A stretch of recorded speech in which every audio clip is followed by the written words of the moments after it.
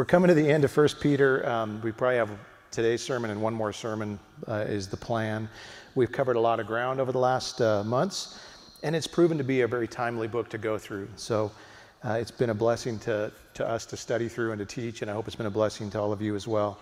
Peter's just warned the church that the end is near, and then he spent some time instructing the church on how we're supposed to live in light of that warning. Not only how we're to live as individuals, but more importantly, how we're to live as the church, which he says, in Hebrews, it says that it will be more necessary to figure that out as the Lord draws nearer. So the truth of the matter is, though, if we think about it, let's just face it, that's a hard thing to figure out. This is, what an eclectic group of people, and I don't just mean this group, but every church is kind of this way. It's made up of a lot of different people from a lot of different backgrounds, upbringings, interests. How in the world are we supposed to come together and be unified and be like a family? How can people so different exist together in unity in this way? And the reason is it's possible because of our common bond in Christ, and it's doable if we're willing to follow the instructions he has for us. When we do that, then we can be one big, happy, slightly dysfunctional family, right? And I love the church. I love being a part of the family of God. It's in the church that I have found love and acceptance and purpose and all of these things. In some ways, I'm closer to my church family members than I am to some of my regular family members, which sounds weird to say, but it's just the reality. Well, Peter's just finished talking about one of the things that's needed in order for the church to function well, and that is the need for elders or pastors in the church. And Pastor David covered that last week. Elders or pastors, we use those terms interchangeably, are entrusted with the task of shepherding God's people by overseeing, feeding, and protecting the flock. And he's just spoken about what he expects from pastors. Now he's going to kind of flip the script and talk a little bit about what he expects from those under their care. And so we're going to pick it up in 1 Peter chapter 5, verse 5. Starts out by saying this: "Likewise, you who are younger, be subject to the elders. Clothe yourselves, all of you, with humility toward one another. For God opposes the proud, but gives grace to the humble. Humble yourselves, therefore, under the mighty hand of God, so that at the proper time he may exalt you, casting all your anxieties on him, because he cares for you." So he starts out by addressing those who are younger, and he instructs those people to be subject to their pastors. Now, scholars are divided about who Peter is referring to here. There's a lot of different ideas, and I'm not going to cover all of them, but some people think that he's completely moved to a new topic here, and he's simply trying to tell younger people to respect the older generation. And that's one of the thoughts that's out there. But while that's definitely important and something that young people should do, it doesn't really fit with the context very well, especially since he starts this verse out with the phrase "likewise," or some of your translations might say "in the same way." It's pretty clear he's continuing the same theme by saying that in the same way that elders are subject to the chief shepherd, younger people in the church are to accept the position and role and be subject to the leaders in the church. That's the understanding. It seems pretty clear that Peter's talking about the relationship dynamic between pastors and the younger in the church. Now, what isn't clear is who these younger people are. Some scholars think that Peter is referring to those in the church that are younger in age, those that we would refer to as, those millennials or the Gen Zers among us. The thought is that he's singling out these younger people because they might naturally question authority or have some thoughts of their own, and maybe will struggle to come under the authority of leadership. Younger people often, but not always, think that they kind of have things figured out. Now, I'm not criticizing younger. Sometimes they do, if we're being honest. I would just be honest and say that I've learned a lot from my children and some other people that are younger. The way that they view the world, the way that they see things, sometimes is different than we do, and sometimes they're right about some stuff. So I'm not trying to say that they're just, those idiots don't know anything. That's not the case at all. But I can remember back when I was 19, 20 years old, 18, somewhere in that range, a time in my life when I just thought I had it all figured out. I thought if you wanted to know about life and how to live it, come sit at my feet, and I will explain the wisdom of all my wisdom of all my years. And I remember thinking that, like, if older people would just come and sit at my feet for a while, this world would be a much better place. That was kind of my arrogance and my pride. And it wasn't until about the time maybe when I got married and started having kids that I was like realizing I know nothing at all. And I began to seek out those older people and say, please give me your wisdom about life and how to live it, because I need it right now. And so you kind of go through that transition when you're younger of that. So it's possible that's what Peter's addressing here. It's possible he's just kind of saying, these young whippersnappers, we need to get them in line and make sure that instead of being rebellious, that they're willing to come under the authority of the leadership of the church. Maybe that's it. Another thought is that he's talking about people who are new to Christianity. The Greek word for younger can refer to a person's age, but it can also refer to those who are new to the group. And it makes sense that Peter would want to address those who are new to the family of God, kind of make sure that they understand the family dynamic, because it is actually very different from what the world does. So it would kind of like Peter gathering all the newbies together and saying, okay, welcome to the family, here are the family rules.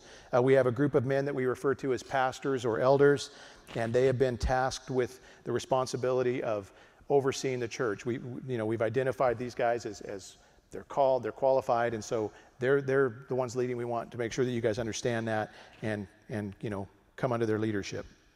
That's a possibility as well.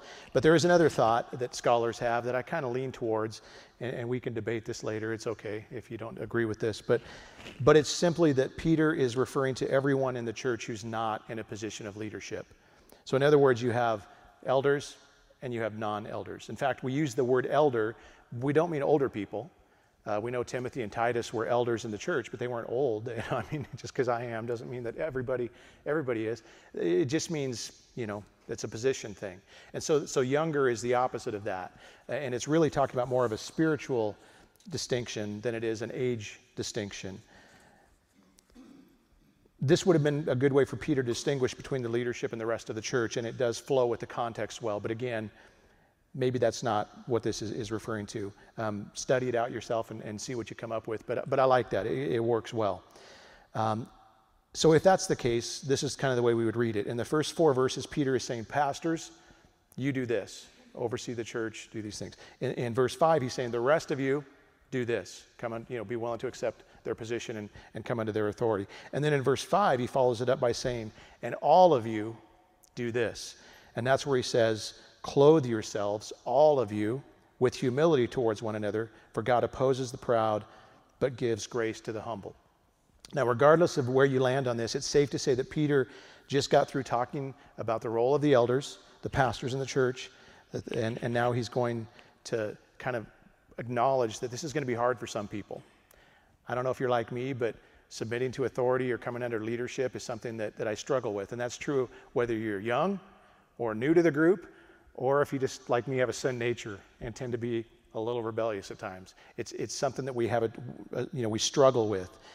And so I think that's what Peter's trying to brace us for, and it's not a coincidence that right when he gets done talking about this, he moves right into the subject of pride, because that's kind of the natural place to go.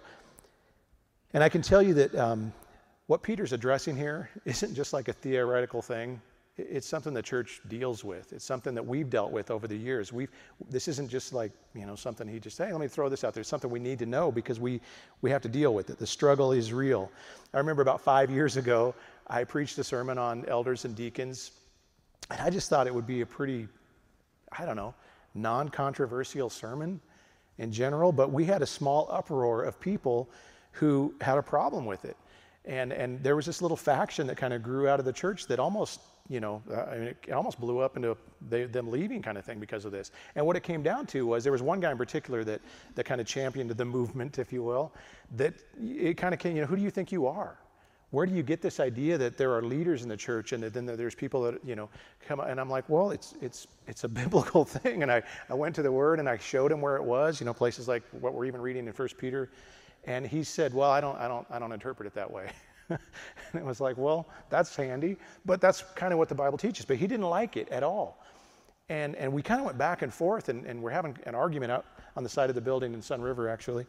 And finally, I just asked him a simple question. I said, you've been here for quite a while. You've watched us as pastors lead. Do you have a problem with the way we lead? I mean, do we come across as harsh or domineering or heavy-handed in the way that we lead? Or would you say that we actually kind of lead the way God would have us lead in a humble servant leader kind of way? And he said, yeah, you guys do a good job of all of that. And I'm like, so you don't really have a problem with what we're doing. You have a problem with the idea of authority. That's your beef. And he didn't want to admit it, but yeah, that was his beef. He just didn't like the idea of having a boss of any kind over him. Now, if you know that if you've been with us through 1 Peter for any length of time, that the subject of authority and how we're supposed to deal with it has come up multiple times now. In fact, I would just say that Christians are under several layers of authority. We have authority structures in government, we have it at work, we have it in the home, and we have it in church. And as we'll see in a minute, all of these exist under the mighty hand of God. And he's placed these structures there for our benefit and for our protection. And it helps for us to acknowledge that and understand it that way. And when we're trying to always get out from under the mighty hand of God, we'll be in trouble, and we'll talk about that more in a minute. But we're supposed to willingly submit to the authorities that God has placed in our lives, unless they command what God forbids or forbid what God commands. If that happens, everything changes, right? That's kind of keep doing it until you see that happen. If that happens, all bets are off. And I would say that includes even us as pastors. If we ever say something or teach something that is contrary to the Word of God, you can disregard it. Now, I would hope that if you ever hear something like that, you would come to us humbly and lovingly and say, hey, what are you guys doing? What are you teaching here? What's going on? We might find out that we have something to learn, or we might find out that you have something to learn according to the Word, or we might find out that the whole thing was a misunderstanding. Those kinds of things happen in the church. But if you ever hear anything that sounds like it doesn't line up with this, you have the privilege, the responsibility, the duty even, I would say, to come to us and say, hey, what's going on? Right? Because sometimes over the years, I know it's hard to believe, but we're not infallible. We get things wrong. We've gotten things wrong in relationships. We've said things on a Sunday morning. We mean to say one thing and something else comes out of our mouths. And I mean, there's been a couple times where it's bothered us the whole week enough to where we have to come back and say, guys, I said something last week that, oops, and we'll fix it. Because I hope you know that about us. We take this responsibility to shepherd the flock of God very seriously. We want to do it well. We want to honor God. We want to get His Word right. We want to have sound doctrine in what we teach. And we absolutely want to make sure that we preach the real, true, honest gospel. And if we're not doing that, it's time for us just to stop doing what we're doing. Okay. We hope that there is a level of trust that you have with us and a relationship where you can come to us and talk to us about things. But ultimately, at some point, you have to decide in the church that you're in, like, okay, that's the bus. I see the direction it's going. I see the leaders that are driving the bus. I'm willing to get on that bus and go with them. That's an important thing to figure out in a church. Over the years, there's been some people that have decided, you know what? I don't want to get on that bus. I don't like where it's going. I don't like where it's headed, and they've gotten off the bus. Now, sometimes it's for reasons that we can't, do anything about. Sometimes it's like, I don't like the carpet on the bus. I don't like the music on the bus. It's those kinds of things. There's been a couple times where it's just been doctrinal. And there are some things that you should divide over in the church. When it comes to the person and work of Jesus Christ, first and foremost, if we were teaching something contrary to what the Bible, I would expect you to all leave. That would be. But when it comes to end times, how that's all going to time out, that's not a reason to leave or divide. And yet we see people do that. We had one family, I remember over the years that if you've been here any length of time, you know that we are pretty hard on the prosperity gospel, the word faith movement. We really have a problem with it. We don't like it. We teach against it. We had a family one time just say, you know what? I believe all that, and I believe in those teachers, and some of those guys are our heroes, and they left over that. That was a doctrinal thing that they couldn't get past, and we left well. We left with hugs, and we left with, when we see you again in the community, we're going to there's going to be hugs and handshakes. That's the way you're supposed to leave. But at some point, if you can't get on that bus with us, then what happens is you end up kind of, and I don't mean this harshly, but if you're not happy with the leadership and the direction of the church and you're hanging around, what's that going to cause? At some point, you're just poisoning the well. You're just creating disunity. And God is pretty serious about that not happening in his church. So I hope that, and I think there's a sweet spirit of unity in this group right now. And we've watched that kind of develop. It's been an interesting journey since we joined Chad and kind of done, we've seen it grow, we've seen it shrink, we've seen people come, we've seen people go. But where it sits right now is kind of exciting. There's a little buzz, between the pastors about this wonderful kind of spirit of family that's existing right now. And we're happy about that. I just want to say this. There are times when it's okay for people to leave the church. Sometimes it's actually a good thing. We'd never like to see it, but sometimes it's just, sometimes God moves pieces around. Sometimes things happen, that kind of happens. But I just want to say this as a warning. If you're the kind of person that every church you go to, you can't get on the bus, you find a reason not to, and it just keeps happening and happening and happening and happening. At some point, you need to probably understand that it may not be the bus. It may not be the church. It may not be the pastors. It may be you. It may be something that you're doing. It may be that you have a problem with authority. And you need to acknowledge that, because we've witnessed this over the years. We've watched people kind of come into the church, sort of. They kind of stay on the outside, maybe sit on the fence. They're not in the pen with the rest of the sheep. They're kind of outside the pen. They never really acknowledge us as their pastors or come under the authority of the church or really buy in, but they kind of hang around. And it's like, guys, get in the pen. And if you can't do it here, with these wonderful pastors that we are, then go somewhere where you can. Because it's important that you're under the mighty hand of God. And part of that is being in authority, being accountable to a local body of believers. That's just an important part of what the Christian life is about. Sheep need shepherds, right? If you're the kind of sheep that thinks they don't need a shepherd, you're in trouble. And just for the record, I'm a sheep too. At the door, you guys have 3 pastors. I have 2. That's the difference, right? Chad and David are my pastors, and I thank God for them. They shepherd me. They protect my life. They guide me. They watch over me. They when I fall over, they pick me up. When I get off, into the weeds, they come and bring me back. They're my pastors. Jordan is also, the vicar's like, maybe I have, 2.5 pastors, 2 3/4. He's almost a pastor, but he's still, right now he's still just a vicar. But he also does that in my life. We need that. Sheep are prone to wander. We're prone to stray. And God has kind of given us these safety bumpers. Like remember when you were a kid and you used to bowl, maybe some of you still use them, but you had those little safety bumpers so that you didn't end up in the gutter. That's really kind of what shepherds are meant to be in the body of Christ. So take advantage of us as those people that God has placed in your life for that reason. I would bet that every one of you has had a circumstance in your life this last year that was very difficult for you and hard to navigate. It's just been that kind of year, so it's a pretty safe bet.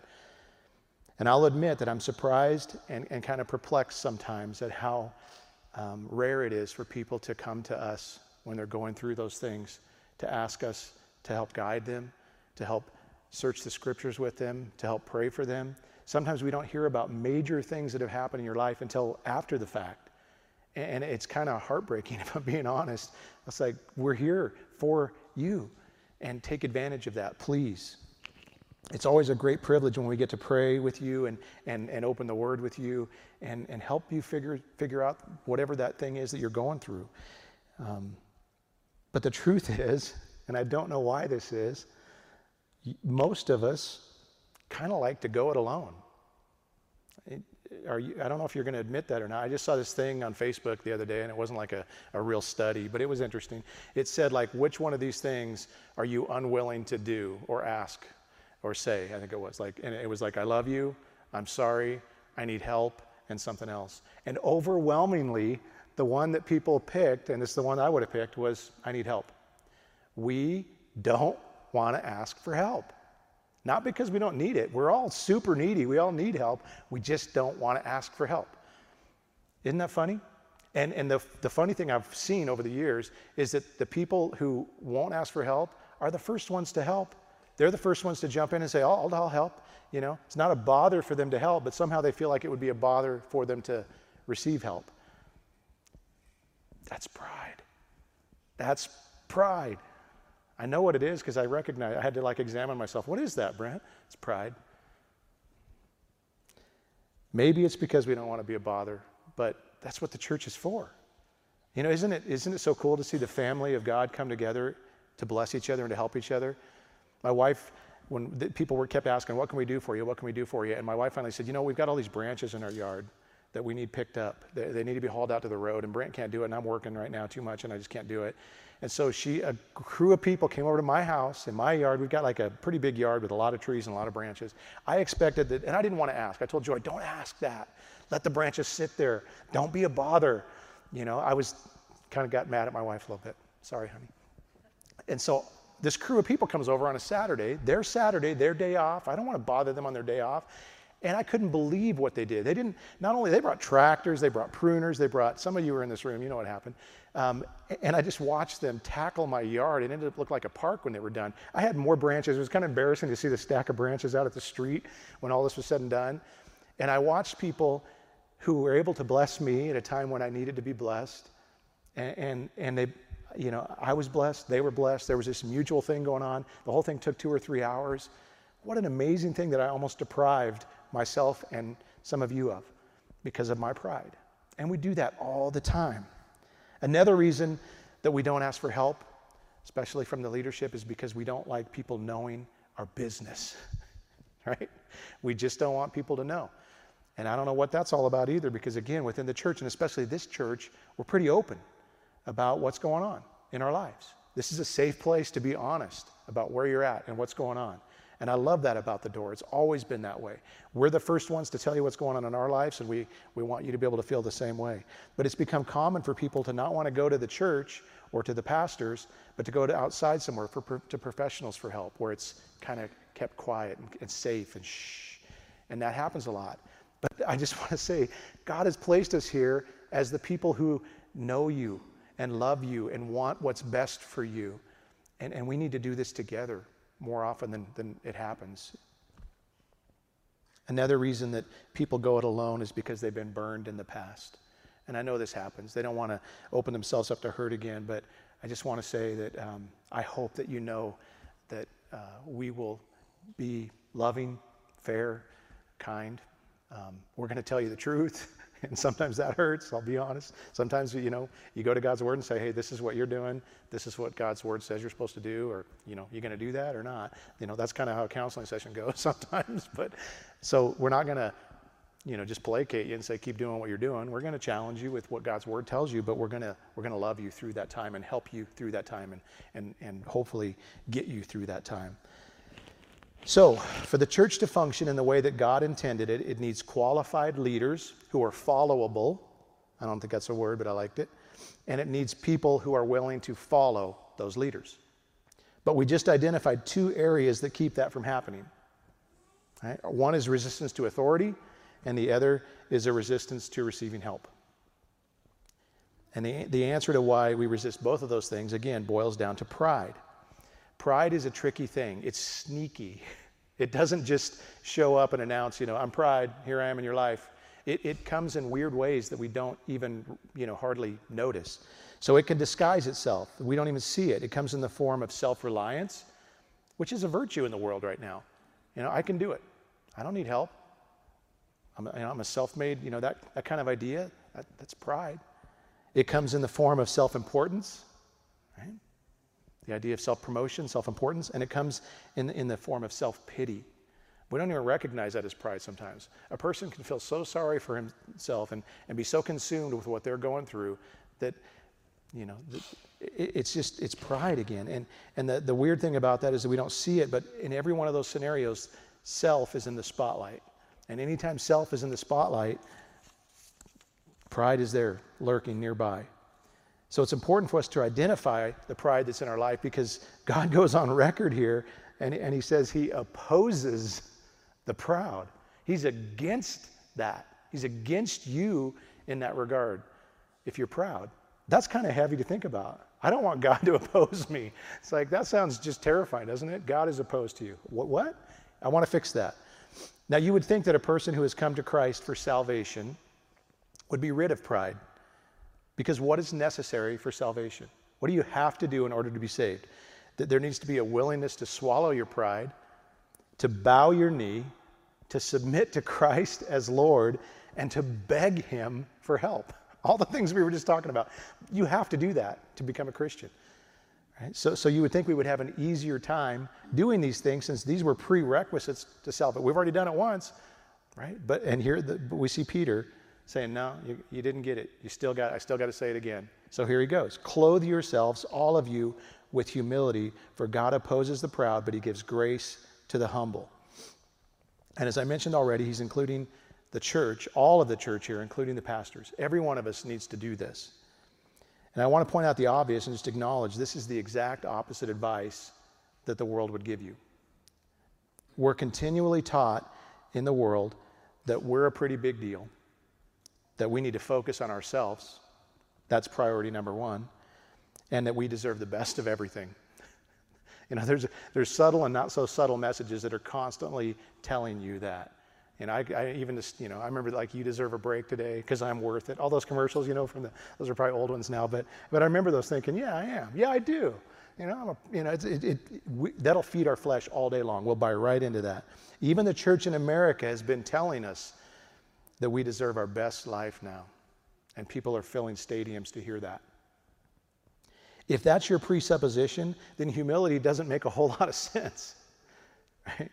Why, doesn't even fit with that worldview.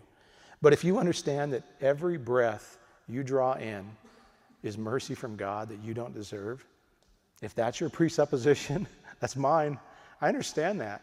I know that I don't deserve, I've been thinking about this a lot lately. Having open heart surgery will do that to you. Every breath I draw in is mercy from God. Thomas Watson actually said that. That's not my quote. It's just stuck with me over the years. Every breath, this one, the next one, the one after that, mercy, mercy, mercy from God. When you have that mindset, humility makes a lot of sense. Every true Christian has a couple of things in common. You have to understand your sinfulness, your desperation for Christ, right? You have to understand your need for a Savior, that you can't save yourself. That is humbling to accept. But we also have a great sense of worth because of what God has done for us. When you think about what God did for you, with you in mind as an individual, doesn't it just blow your mind sometimes to think about that? That should take away any need to one-up somebody around you or to step on somebody else to exalt yourself.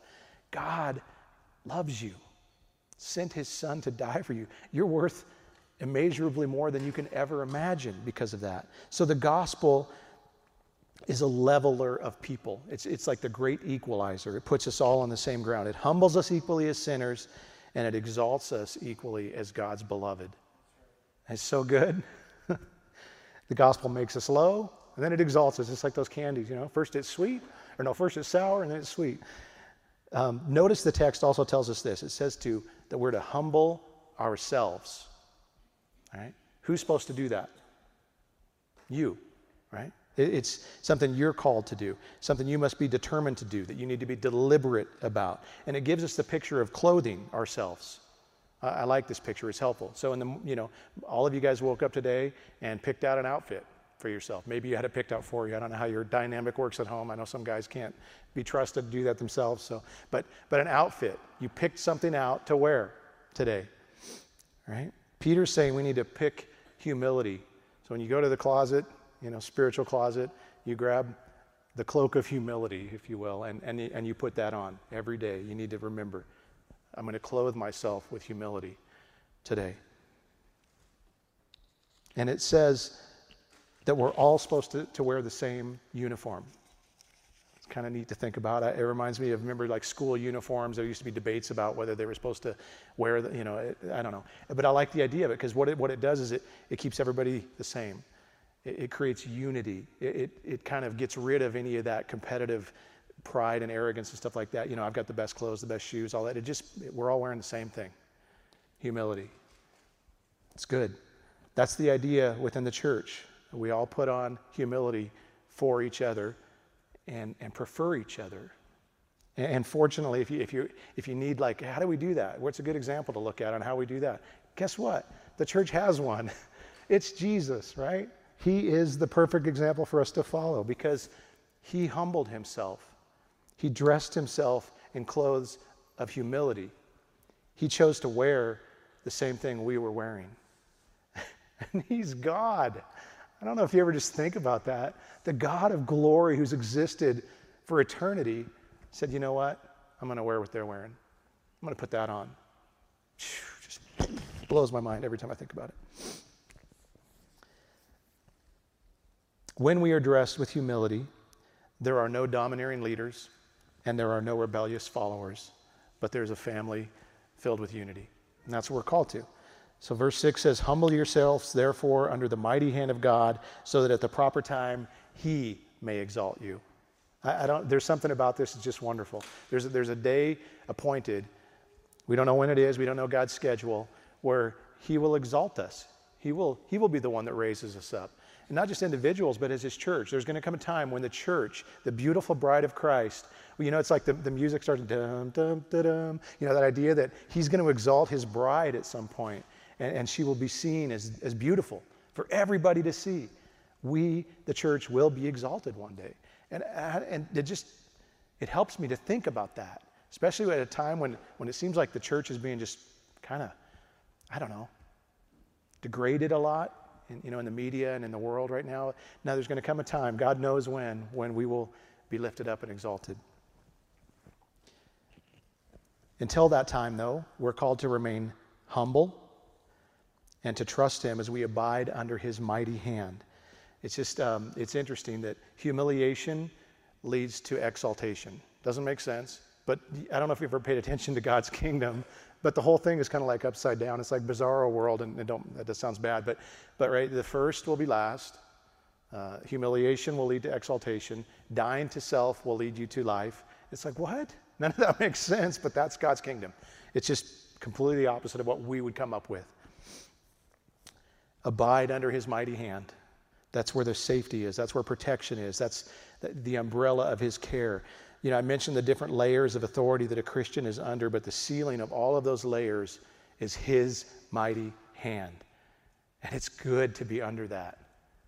I don't know, I just think about, the scriptures talk about that God measures the heavens with the breadth of his hand. That's like this from here to here. He can measure the heavens, and not like standing way far away, but like just right there. He can, the heavens. That's a mighty hand. The next week, we're going to talk about the dangers that exist for the Christian who removes himself from the protection of God's mighty hand. And spoiler alert, it involves lions. So, yeah, get ready for that.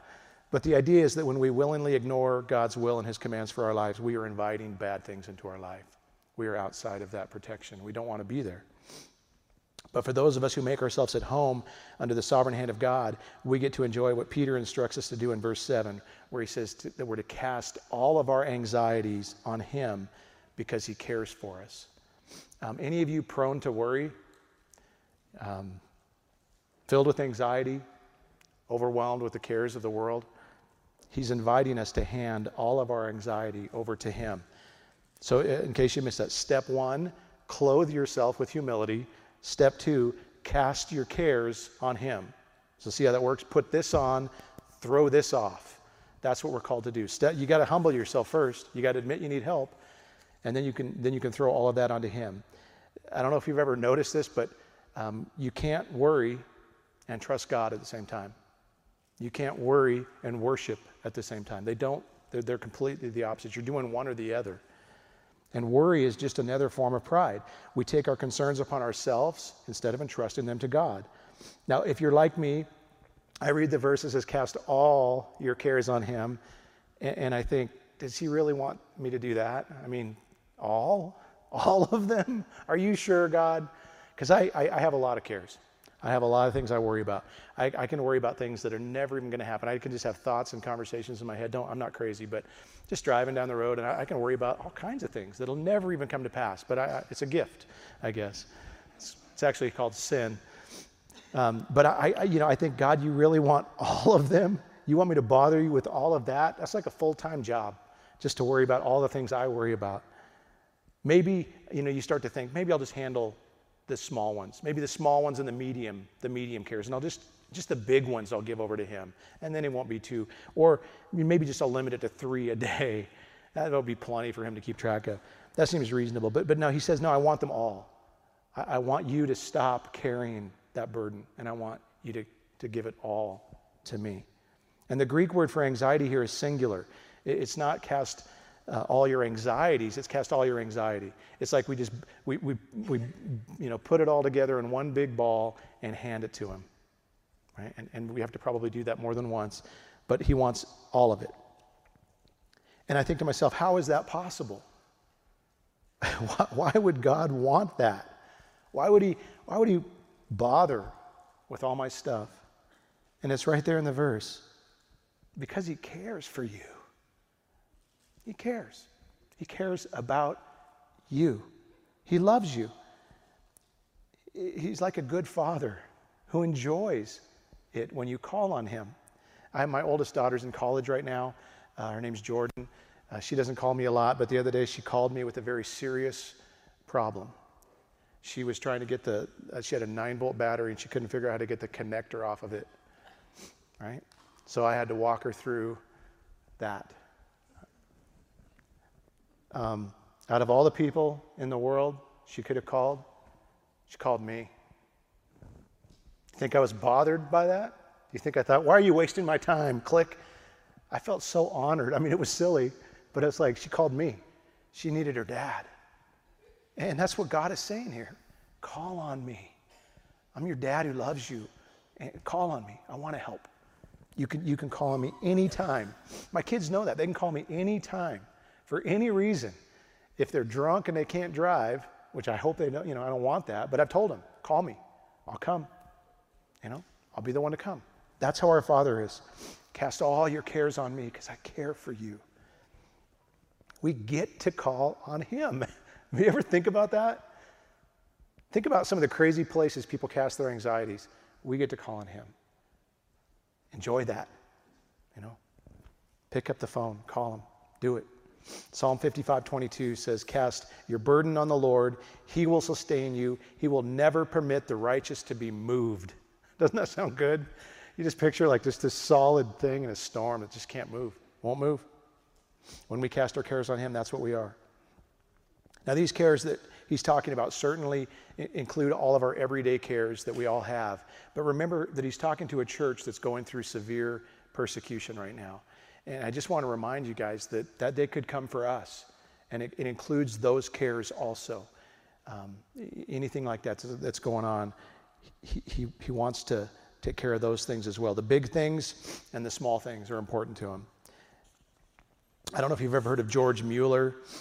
He's kind of known in church history as the man of faith. Like if you looked up the word faith in the dictionary, there's like a picture of George Mueller. That's kind of what you would picture.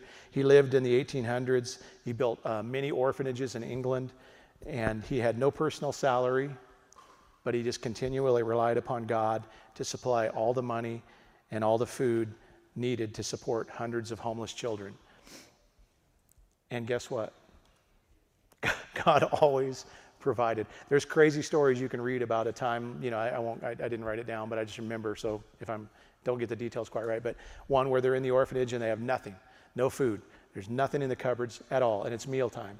And so he gathers the children up and he says, we're going to thank the Lord for what we're about to receive. They had nothing. And he prays a prayer of faith. Thank you, Lord, for what you're about to receive. And then there's a knock on the door.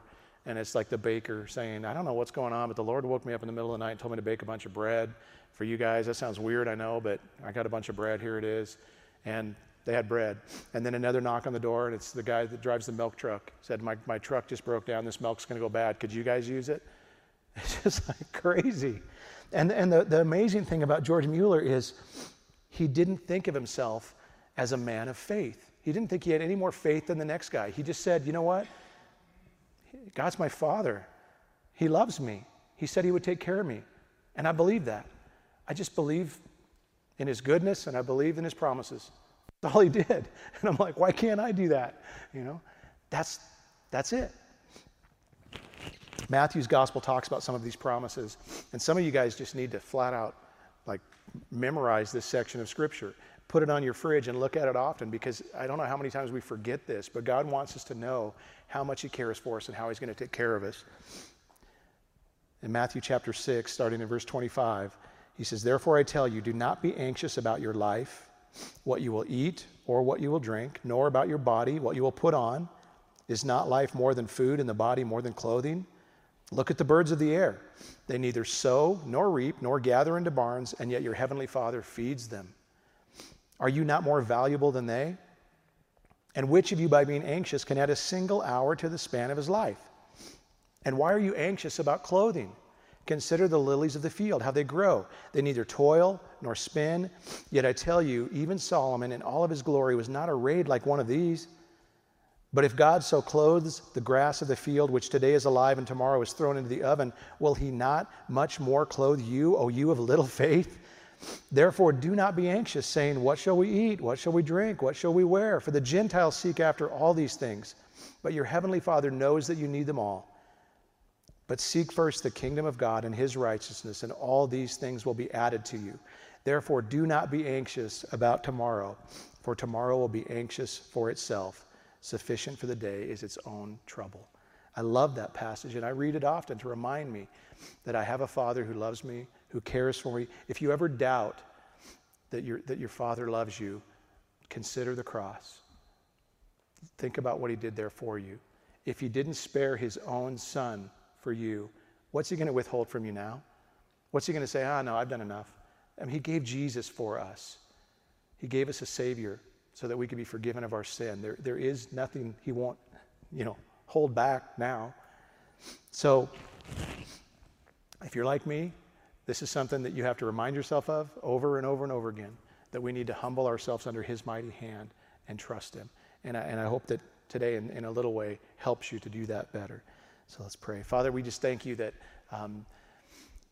you're a loving Father and that you delight in caring for your kids.